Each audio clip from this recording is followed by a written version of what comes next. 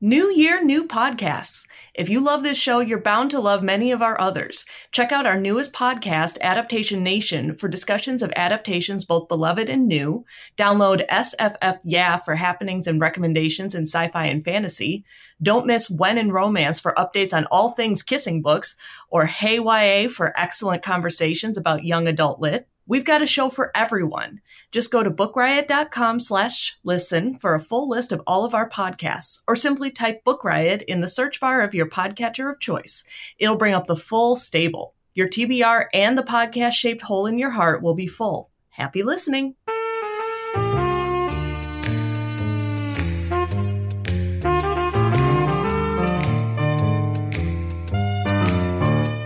Welcome to Read or Dead, a bi-weekly podcast where we talk about the world of mysteries and thrillers. This is episode 119, and we are recording on Thursday, January 27th. I'm Katie McLean Horner, along with Nezra Javed, and we are coming to you from Book Riot. Hi, Nezra, how are you? I am good, Katie. How are you doing? Well, considering that this is take 2 of this episode... Oh, I'm doing okay. So fingers crossed, no tech issues. Although by the time our lovely listeners are hearing this, there shouldn't be any tech issues, but you know. Yes, fingers crossed nevertheless. Yes, such is life. Oh, but how has your week been? We don't usually get to chat on a Thursday. Yeah. I don't usually get to chat with you midweek. It's been... So my daughter was home from the daycare for the past 10 days, and then she went back yesterday. So I have been the biggest slacker. I hope my people at work don't hear this, but I have been this biggest slacker at work because it's just like everything seems like a new, like I miss her terribly. That's another thing that's I realized, that having spent those 10 days, like after she's gone now, like all day I'm like, oh, we did this, we did that. But also like going to the restroom by myself, what a luxury. Like little hands not peeking from under the door, just like drinking my tea in peace, eating my cookies in peace without having to fight over fight with a 3-year-old or them. I'm telling you. So it's been a good week. It's been nice, steady, nothing too overwhelming. And then we have a trip planned to Lake Tahoe this weekend. So it's a good way to round out the week. I'm excited. How about you? Well, I don't have anything quite as exciting planned for the weekend, but I also haven't had to deal with a toddler at all. So I imagine that piece feels extra special right now. So I'm very glad you get to enjoy that. Now, my big plans for this weekend are going to be finally unpacking the Instant Pot we got for Christmas and figuring out where we're going to store it and what recipes we're going to try in it. So that's my big exciting plans. Your life is about to change. See, that's what I've been hearing. And I asked for the Instant Pot for Christmas, and I'm really excited about it. But our kitchen is so tiny that finding the space to store it, even with getting rid of some of our other appliances or just generally making room, it's going to be a little bit of a challenge. And both my husband and I just lately have not had the energy to tackle that challenge. So I'm trying to psych myself up this week and be like, okay, just unpack the Instant Pot and then you can start trying recipes and you can see what everyone's talking about. Yes, the toaster's gotta go. No, I'm just kidding.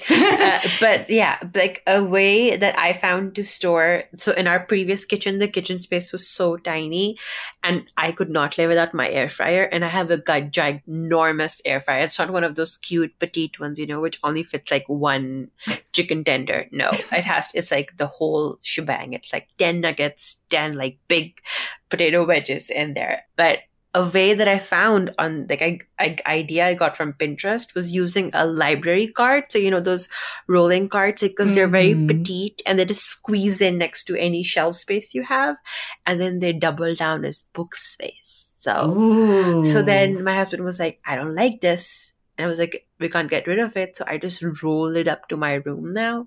And now it's just a library cart. But I mean, I'm just throwing it out there that play around with it. It will be worth it. It'll be worth the sacrificing of the counter space. It'll be worth it. Oh, I will. Yes, I will report back on how the kitchen organizing goes.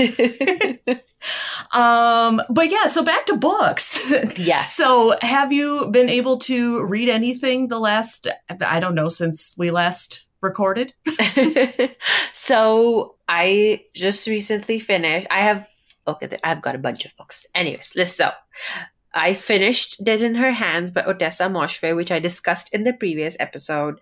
It was fantastic. Everything that you expect an Otessa Moshfegh to be. It was so trippy.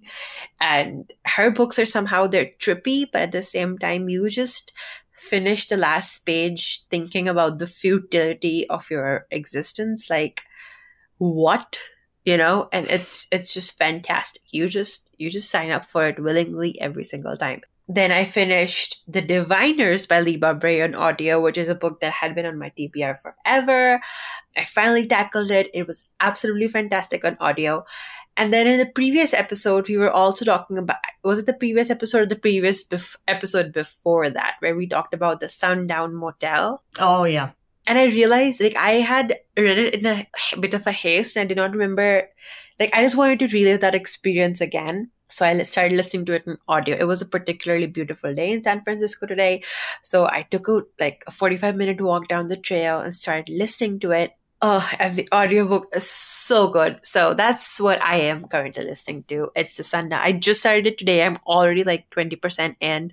And it's so much fun rereading it in audio. It's just such a... Kirsten Potter is one of the narrators. And she is absolutely my favorite. So yes, it's been a good... I'm excited to finish it this week. Oh my gosh. And I'm just so happy that you reminded me of The Diviners by Liba Bray. That was an audiobook that I listened to years ago. And it was, a few years after it came out, but I remember listening to it on audio and just, oh my gosh, I just loved it so much. It's just so atmospheric, and with the setting in 1920s New York with supernatural stuff but also murder mystery. Oh, it's so good. I'm gonna have to reread that at some point. Yes, it's 600 pages. I think 18 hours of audio, and it just flies by. Such a well done. After a long time, I feel excited to pick up a sequel of a book. So there you have it. Yeah, for me on audio, I have been listening to House of Gucci by Sarah Gay Forden, which is the book that the movie that just came out in theaters in November, and then should be coming out on streaming and DVD in the next month or so. Not that I have been counting down the days at all, but I figured this would be a good time to read/listen to the book. And I will say that even though it is played up as kind of a true crime title, the focus is very, very much on the business of the Gucci empire and the Gucci family, and the business strategy and how it developed, but also the behind the scenes, infighting with the family and the backstabbing and all of that stuff. So that to me is also interesting. But if you are going into it expecting this is a true crime book, your expectations are probably going to let you down a little bit. So I think it's good to go in knowing that. The other thing, too, is that the narrator for the audiobook, oh my gosh, he could narrate the phone book and I would probably listen to it. He has he's got a really good voice for narrating nonfiction. It's very even keeled, but it's not robotic, but it's not overly emotive. And because there are so many Italian words and Italian phrases in there, they just roll off his tongue so beautifully. And I am just loving listening to it. And honestly, I think if I were to read it in print, I probably wouldn't be enjoying it as much. So this is one where I would definitely pick up the audio. And I'm about a third of the way in. It's a long one. It's 15 hours, maybe 14, 15 hours. But yeah, it's one of those where I really look forward to, turning on my phone when I get in the car and listening to it on my commutes. Yeah. So yeah, that's House of Gucci by Sarah Gay Forden. And I'm hoping that I will be able to finish it before I watch the movie. But I will be honest, the whole time I'm listening to the book, I'm just picturing now, I'm okay, Lady Gaga. Every time they mention Patrizia. And I'm just okay, yeah, that's Lady Gaga. Just rolling with it. But yeah, I'm excited to have an audiobook that I'm enjoying so much. I love it, especially on nonfiction. It's so hard to find engaging nonfiction on audio, because if it's not engaging, zoning out is like you zone out every 2 minutes. So I understand that struggle. Yeah. I'm definitely going to have to keep that on my radar. Yes, and it is available on Hoopla for any of you who have public library cards that offer you access to Hoopla. So that's where I'm listening to it. Yes. Love Hoopla. All right. So do you want to go ahead and give us our first sponsor, and then we'll jump into this episode? Absolutely. This episode of Read or Dead is sponsored in part by Amazon Publishing. #1 New York Times bestselling master of suspense, Dean Koontz, is back with a new thriller that Booklist says is positively twitching with suspense. It's about a man born with a mystery and in pursuit of a strange past. Together with his fated traveling companions, they are on a road trip of self-discovery, only complicated by the FBI and the supernatural. Can they stay a step ahead, mile by frightening mile? Read Quicksilver by Dean Koontz today. Learn more at amazon.com/Quicksilver. We thank Amazon Publishing very much for sponsoring this show. All right. So if you are a new listener, welcome. We're delighted to have you with us. If you're a longtime listener, welcome back. Again, we are so delighted that you continue to put us in your ear holes every 2 weeks. So like we said at the beginning of the show, we talk about mysteries and suspense and true crime and just everything that falls under that mysterious, suspenseful umbrella, whether it's new subgenres or author read-alikes, or we talk about true crime or movie adaptations, just a little sampling of the things we've already talked about in this show. And if you've listened to the show before, this is when we put out a call to our listeners to let us know if you have any suggestions for upcoming episodes, because these ideas really have helped us plan so many previous episodes, and they help us get an idea of what you, the listeners, would like to hear more of. It's a great way for us to expand our own reading horizons in ways we may not have thought of. So if you have any ideas or recommendations, you can shoot us an email or reach out via social media. We're going to have all of our contact information at the end of the show and in the show notes, so you don't have to worry about it now. We just put out the call at the beginning of the episode, get those creative juices flowing. And even if you don't have an idea and you just want to say hi, we love hearing from our listeners. And if you enjoy this podcast, definitely leave us a review over at Apple Podcasts so that other people can find us and join in on this fabulous community that we've created. With that, the news in the mystery and suspense world has been pretty light over the last month or so, but it's a new year. And the big news that has happened recently is that the Mystery Writers of America have announced the nominations for the 2022 Edgar Awards, which is always super exciting. This is like the Oscars for mystery and suspense readers. And as always, the shortlists that they put out ahead of time are always an interesting mix of books that we've read and be like, oh my gosh, yes, that book is amazing. Books we've been meaning to read and books we have never heard of before. Like, Nezra, what were your first reactions when you saw the nomination list? So some of my reaction was, what? I work in this industry day in, day out, and I do not nearly know enough about all the books that have, like, all the fantastic books that are out there. And even the ones that I did know about, I had a bit of a panic moment where I was like, I cannot read these fast enough. So those to me are exactly what like nominations for any kind of literary award should do, is like create this moment of insane panic and also like enrich your TBR and your reading life. But for me, the one thing that did stand out was the fact that I was familiar with all the titles that were there in the best young adult category, which is something unique for me because I primarily read adult. But young adult is something that I have been dabbling in a lot last year. It's fantastic. The authors are so much more willing to, like you think when you're reading a book, you're like, no way the author is going to go there. and young adult authors go there and they do it with such like finesse. And all of the nominations in the Best Young Adult category are so fantastic. The Forest of Stolen Girls, Firekeeper's Daughter, Ace of Spades, The Girls I've Been, cannot talk enough about that one.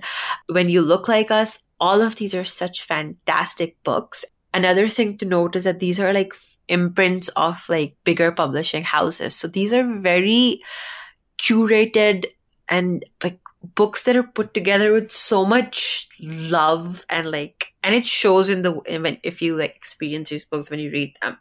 And of course the other fantastic nominations, like the Best Novel category, I only knew 2 of them. Like I just knew Razorblade Tears and the Venice Sketchbook, and then the other 3 I cannot pick them up fast enough. Like the Best First Novel was so fantastic. This paperback original, The Lighthouse Witches by C.J. Cook, is actually a book that I have on my physical TBR for this weekend. I'm only going for one day, you guys. I don't know. I have so many books on my TBR. The Shape of Darkness by Laura Purcell. Laura Purcell is an all-time favorite of mine. So I just I haven't even gotten to like the nonfiction. Like I haven't dived deep enough into like the best critical biographical part.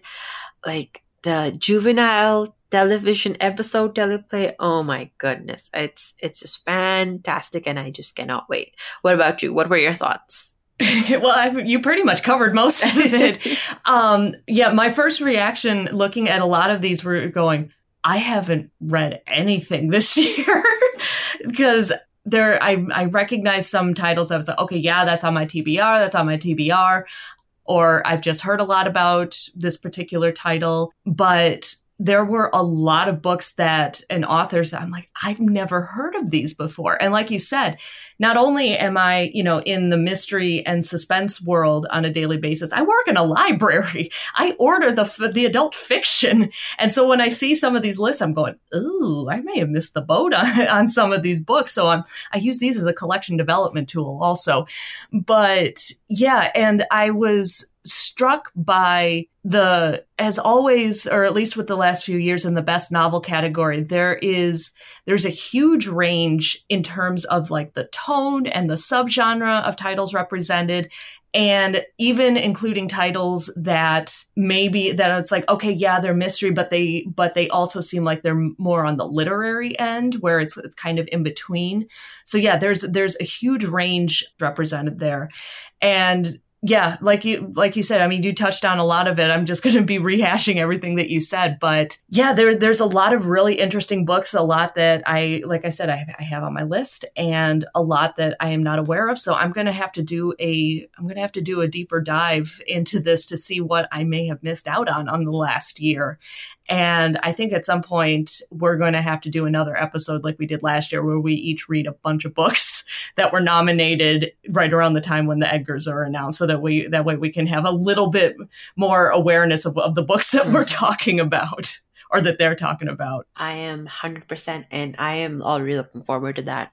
I know. I'm like, okay, I want to read that one. Okay, so if I start reading that now, dibs. I call dibs. Yeah, I'm just kidding. We're gonna have to do like virtual like rock paper scissors for it, or like we're gonna have to like try and play Wordle against each other. All right, who's got the best score? You get to pick that one. Yes. Stay tuned for that boxing match to happen. I think they are announced in April, right? Finally, or am I way off? It's April or May. It's sometime in the spring. Okay, so perfect. Yeah, we've got some time. We got some time to get our boxing gloves on. Yeah, perfect. That gives us like I'm such a slow reader. It's ridiculous. Like what am I doing here? Like what's going on? Anyways. Next up, so this is an exciting one. It was a good news week for like mystery and suspense. So if you are like me and just cannot get enough of Agatha Christie, her life, her works, then there's another one coming near you. So this is The Christie Affair by Nina de Gramont, which is coming out on February 1st. So it is a book that has not come out yet, has already been picked up by Miramax TV as a limited series. And this book, The Christie Affair, is basically about, so when Agatha Christie's husband's affair went public, or when it became more popular knowledge, she disappeared for 11 days. And till this day, no one knows what happened to her in those 11 days. And she came back. She came back, but like it was like as if those 11 days didn't happen. And there's always been this element of mystery to her personality, to her life story, that what happened those 11 days that made her come back, or like what went on, and then this book touches upon that, but it's also told from the perspective of Agatha Christie's husband's mistress. In the book, she's a fictional character, it's Nan Odia, and it's based on the real life character Nancy Neal, who was the mistress of her husband. That's pretty much all the details that we have. Miramax will produce this with the Gotham Group, and the cast and all of the big things, like the release date is still not out yet. We will keep you posted as more details come as soon as the book comes out. But it is super exciting and something to watch out for. So The Christie Affair by Nina de Gramont. Make sure to pick it up February 1st. And in other adaptation news, if you read Jean Hanff Korelitz's most recent book, The Plot, and thought it would make a really good adaptation, well, you are 100% correct. It is going to be adapted as a limited series for Hulu.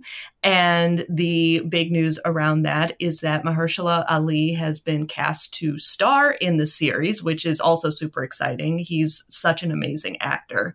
If you haven't read the book or aren't totally familiar with it, the basic premise is that it follows Jake, who is a struggling author, and he's really looking for just about anything that will help him revive his career.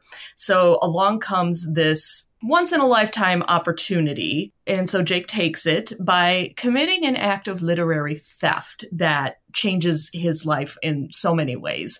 And now he realizes that someone knows his secret and is threatening him. And the question is just, how far is Jake going to go to protect himself and his life and his career? So it's been described as, it's psychological suspense. It's a cat and mouse type of story, if that kind of trope rings your bells. And yeah, so we don't have much more information than that, other than the casting of Mahershala Ali. But once we hear more information, like a release date, we will for sure let you know. But in the meantime, you can put this on your radar, and you can also pick up the book if you want to read the book before the show comes out. And with that, let's go ahead and jump into our discussion, which is actually from a listener's suggestion. And so the topic at hand is women who kill. And as soon as I saw that, I went, oh, this will be good. We've talked about this topic in previous episodes, or we've kind of touched on it, about how the idea of like women killing is still such a kind of novel or a shocking concept to a lot of people. And so it's still seen as kind of like, oh, there, like it's a shift in the typical mystery suspense storyline where the killers are often men.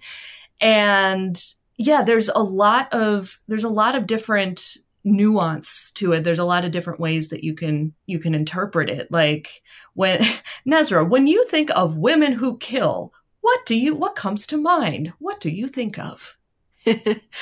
Oh boy. You know what I think of? Okay, let me be candid for a minute. So I read this story. I was very little. I don't know why. I don't know how the story got in my hand, but it was a short stories by Roald Dahl. And it was, I don't know if you've read it, and I don't want to spoil it, but it's the story with the lamb leg. Have you heard of it? I think so. It's been a long time, but that's ringing some bells in my head. So yes, I don't want to spoil it. It just involves a lamb leg. Yeah. And a wife and a husband and disillusionment with matrimony. But I don't know why. That's the first thing that comes to my mind when I think of women who kill. So I think of like you said, like it's still such a novel idea that, like a woman could get mad enough she could kill. And it's been interesting to see how it has evolved in so many facets, like, right? It's so there are women who we do not in any way condone killing of any kind. I just want to throw that out there. But like it has emerged into so many facets, right? Like there's revenge killing, there's vigilante killing. So where justice has failed women so many times that they decide to take matters into their own hand. There's like serial killing, amnesia killing, accidental killing. I don't know. It's been so interesting to see how those dynamics play out so much differently. And a thing that I always note is how, I mean, I don't mean to say that anyone who kills is in any way innocent or whatever, but also at the same time, it's interesting to see how the institutions and society like lines up against women, like at the speed at which they do that, as opposed to the speed at which they do that as opposed to when a man kills. So it's always very much like, let institutions do what they're doing, let innocent until proven guilty. Whereas if a woman does that, regardless of where she stands or, how many there are, like how many proofs, like the lack of proof there might be, it's always, if a society decides she's guilty, then she is, regardless of what is proven. So, I mean, it's still an interesting dynamic to see unfold. And yeah, I'm excited. I think we're going to try and cover a different facet of it. So it's going to be a little bit different than, serial killing. It's hopefully adding more nuance to it. So I'm excited. Yeah. And before I jump into my first pick, let me go ahead and do our second sponsor, which is the Dreamscape's audiobook version of The People Next Door by Kari Beavis.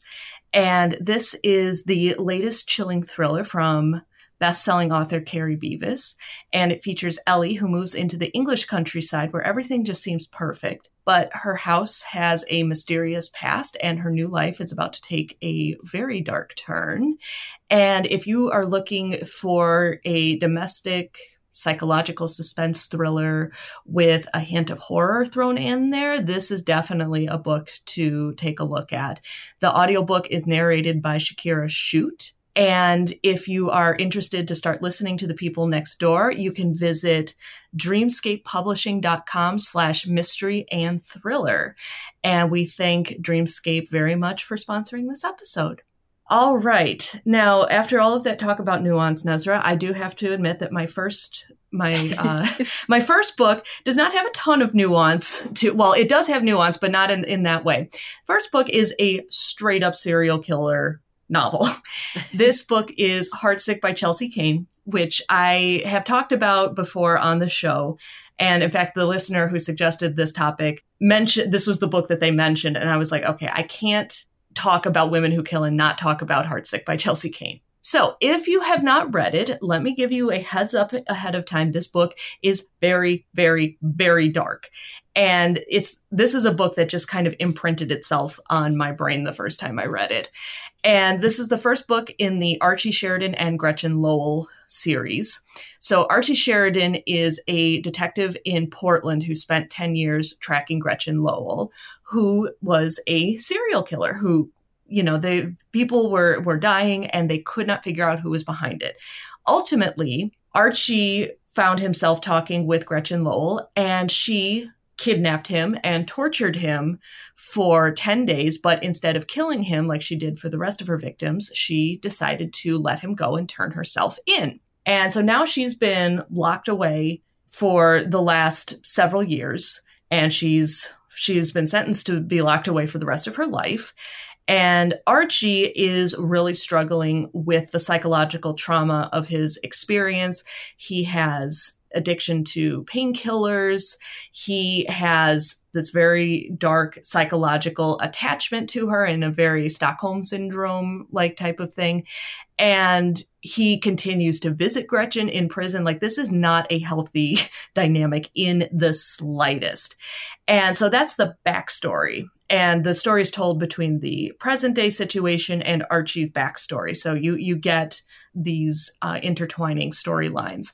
So the main mystery problem at hand is that there is another killer who has been kidnapping teenage girls off of the streets, and Archie has been assigned to lead the task force investigating the murders. And he also ends up working with Susan, who is a young journalist who has been profiling him and the investigation, but their investigations just isn't going anywhere. And Archie knows that at some point he's going to have to go to Gretchen Lowell and get her insight and expertise, so to speak, on who may be killing or who may be kidnapping these girls. And he also knows that, you know, if he goes to her with something, that she's going to take even more from him. So if you think that this synopsis sounds like a take on the classic, like, Silence of the Lambs Hannibal Lecter story, you are 100% correct. When I read this book the first time, I was like, this is like if Hannibal Lecter were a woman. It is just as dark and gritty and messed up as Silence of the Lambs. And it has not only the grittiness and the shocking murders happening, but the psychological manipulation going on between Gretchen and Archie. And it is so dark, but it is so well written.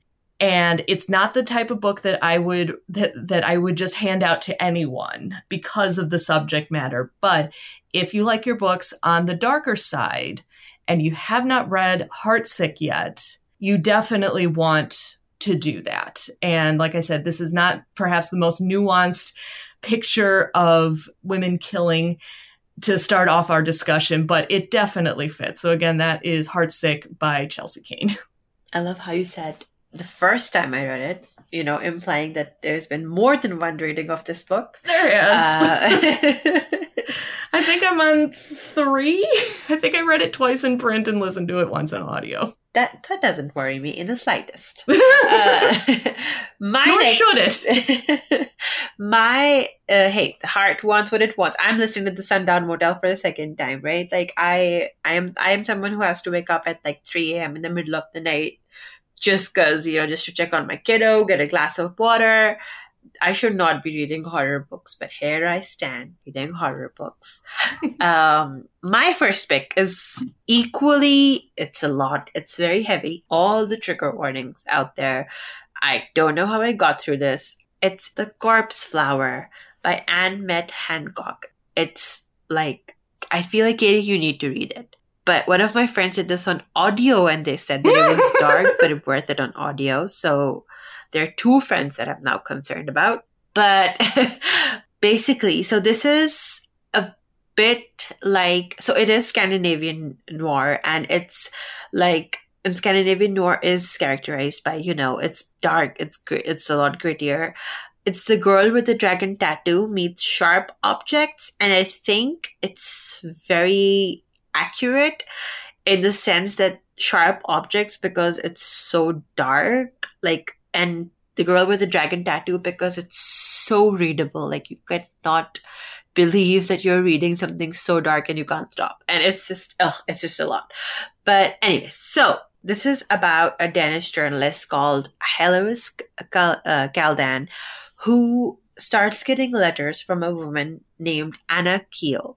And the story behind Anna Kiel is that a few years ago, she killed a wealthy businessman and left no room for doubt, because right after she killed the businessman, she stood in front of the security camera, showed her face, showed herself covered in blood, and then disappeared. And then disappeared in the sense that no one was able to find her. There were detectives after her, journalists, reporters, everyone was trying to trace her, but no one could figure out where she had gone to until now, or at least it seems like it, that Anna Kiel is reaching out to Heloise Galdan and is, you know, giving her information that only Anna Kiel could know. And Galdan, who is a journalist, it seems like a dream come true for her, where, you know, she basically is getting this chance to do this exclusive expose and, like, basically a piece about this person who's disappeared, but she's already in trouble because of using disreputable resources for one of her pieces.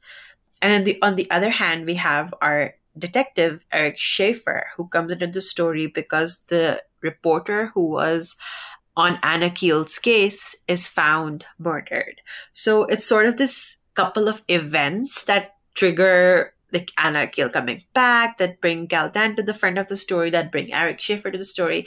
And Schaefer knows that Galdan can help, you know, get the answers from Anna Kiel, help locate her.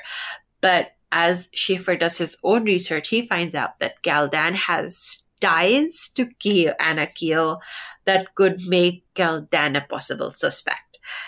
And it's so bonkers. It's so bonkers. It's so much to take.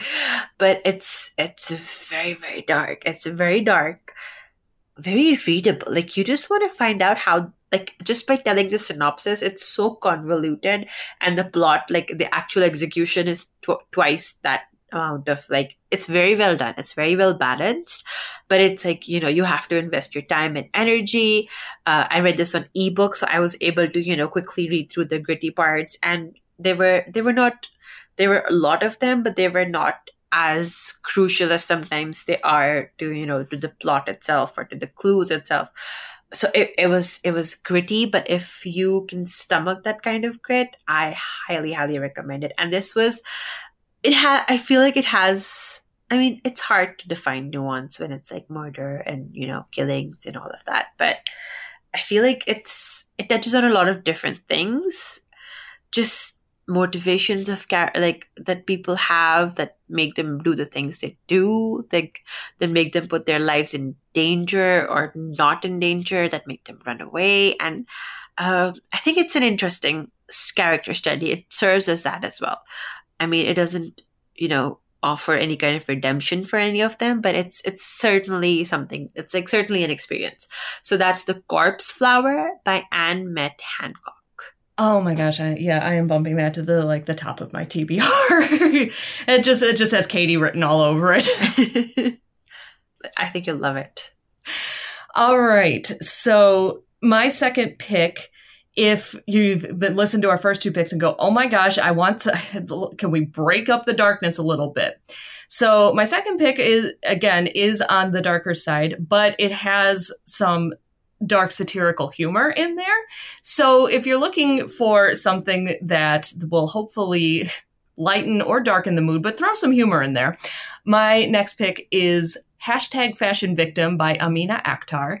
And I will say I have not yet had a chance to read this book, although I've had a galley on my bookshelf since it came out a few years ago. So at some point I will pick it up and read it, I promise. But this book, just the description has this book has been recommended if you're a fan of the book My Sister, the Serial Killer, which again, huge favorite here on Read or Dead. We love that book so much.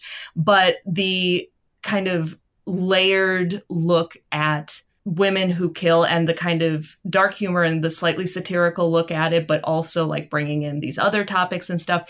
It's been recommended as a good read alike for that. So this book, if you couldn't tell from the title, takes place in the world of fashion. And Anya St. Clair is the main character. She is a fashion editor. She is really poised to make a big splash in the fashion industry, and she has worked really hard to get where she is. Her career path is basically she just pushed aside, ran over anyone who got in her way, but she doesn't have everything yet. However, her coworker, Sarah Taft, does appear to have everything. She just has glamour that just like oozes out of her pores. She's rich. She's stylish. She was born for this type of work. And Anya wants to be her friend, her best and only friend, shall we say. But then Sarah becomes top competition for a promotion that Anya is also up for. And Anya's plan kind of takes a spin.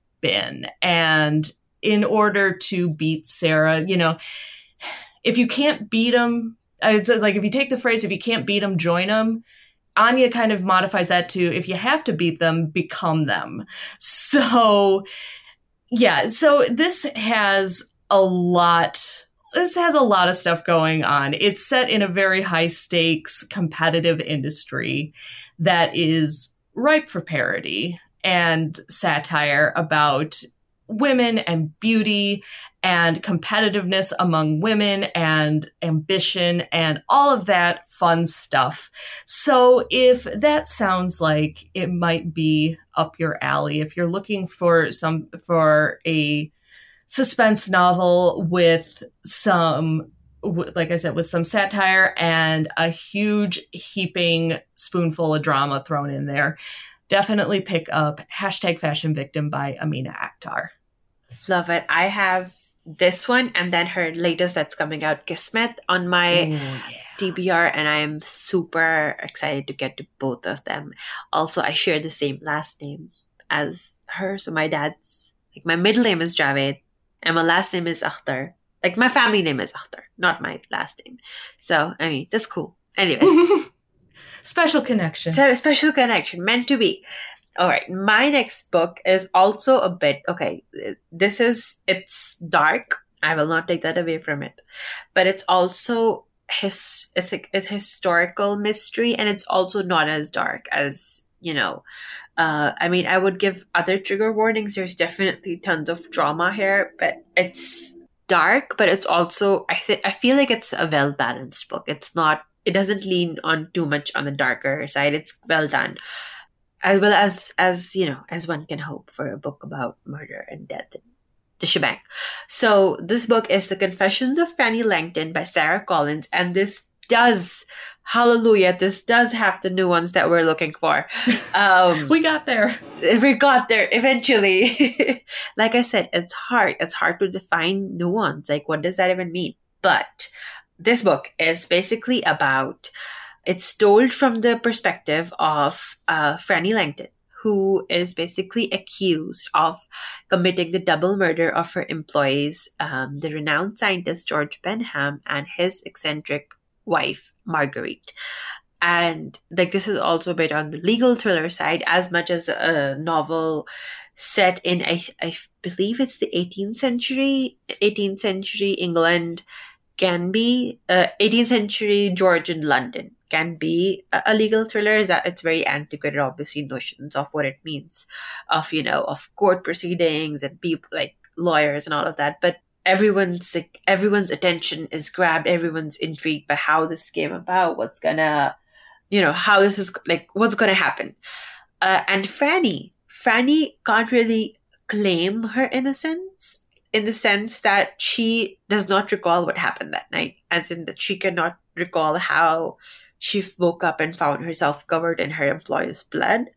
But she does tell her story. She starts telling her story of how, she came to be where she is, how she came to be in the apprenticeship of the scientist, and just like what all has brought her there, and just her story. And as she's telling that story, another set of truths starts to emerge as to what could have possibly happened. And like that adds a whole other layer of stakes and motivations, and makes for a fantastic reading. And the question of like, did Fanny actually do it, or was it someone else? I think adds an extra layer of suspense to the book. So it's fantastic. And it's worth it to read, to find the answer of, did the woman kill in this one? So that's The Confessions of Fanny Langton by Sarah Collins. Yeah, that's another one I've had on my TBR for a really long time. So again, at some point I will be, my goal is to get back into the reading groove that I used to have a few years ago. But anyway, so there are so many books that we could talk about. And again, like we said, there are so many different angles to this, with the nuance, like women who find themselves in impossible situations, women who have no conscience and just kill because they enjoy it. Like, there's such a huge spectrum. And there's a ton of different books that would fit this category. So if any of you listeners have any suggestions for books that fit that topic that you think we would like, please let us know, because our TBRs are not at all long enough.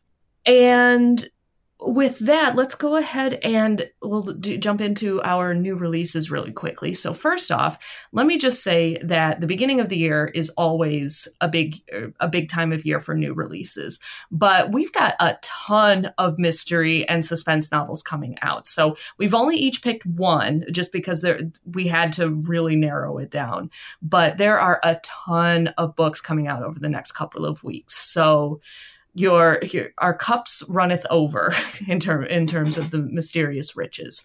So the book, the new release that I picked is The New Girl by Jessie Q. Sutanto, which comes out on February 1st.